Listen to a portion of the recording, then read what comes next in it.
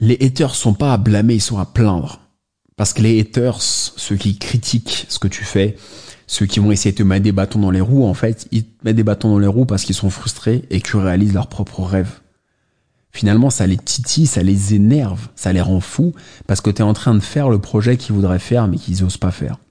Tout simplement. Faut s'arrêter là. Tu vois, la vidéo, elle pourrait durer 10 secondes. Les haters sont frustrés parce que tu réalises leurs propres rêves. Ils en ont parfois même pas conscience de ce que je viens de te dire, mais c'est la réalité. Quelqu'un qui est pas frustré, il va pas déverser sa haine. Quand tu déverses ta haine, c'est qu'il y a une frustration incroyable.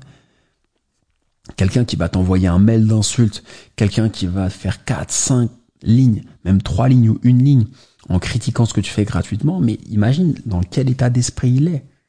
Dans quel état d'esprit est cette personne? Pour arriver, se réveiller un beau matin, balancer des critiques comme ça, ou c'est comme quand tu vas lancer des vidéos, si tu crées une chaîne YouTube, il y a toujours une personne qui va mettre un dislike sur tes vidéos. Mais systématiquement. Mais c'est entre la corde et le gaz qu'elle est cette personne. C'est quoi l'objectif? Ils sont à plaindre, ces gens. En fait, ce qu'ils veulent, c'est que tu réagisses. Ce qu'ils veulent, c'est un fight. Ils veulent une confrontation. Parce que ça va être la justification de leur frustration. Ça va être leur raison de vivre, leur raison d'être. Parce que critiquer et avoir même pas de réponse, c'est l'ignorance, c'est ce qu'il y a de pire, tu le sais bien. Donc, ils veulent que tu leur donnes un fight. Ça va être... Ils sortent en fait l'étincelle. Eux, c'est l'étincelle et ils veulent que tu embrases le feu. Donc, ne fais pas ça, ils sont à plaindre.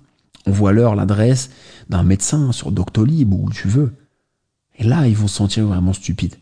Mais ne réponds pas de la haine par la haine. Donc, les haters sont vraiment à plaindre. Je te promets.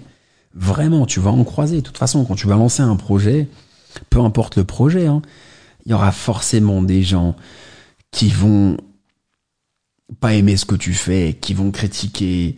Ça arrivera forcément. Après, c'est pas grave, c'est pas la mort. Mais ne te prends pas en grippe avec les haters. Vraiment, aide-les. Si tu veux les rendre encore plus fous, tu leur dis, voilà, je vais t'aider. Moi, si tu veux, on peut en parler. Donc, les haters sont des gens à plaindre plus qu'à blâmer. Je crois que j'ai tout dit. Bonne journée.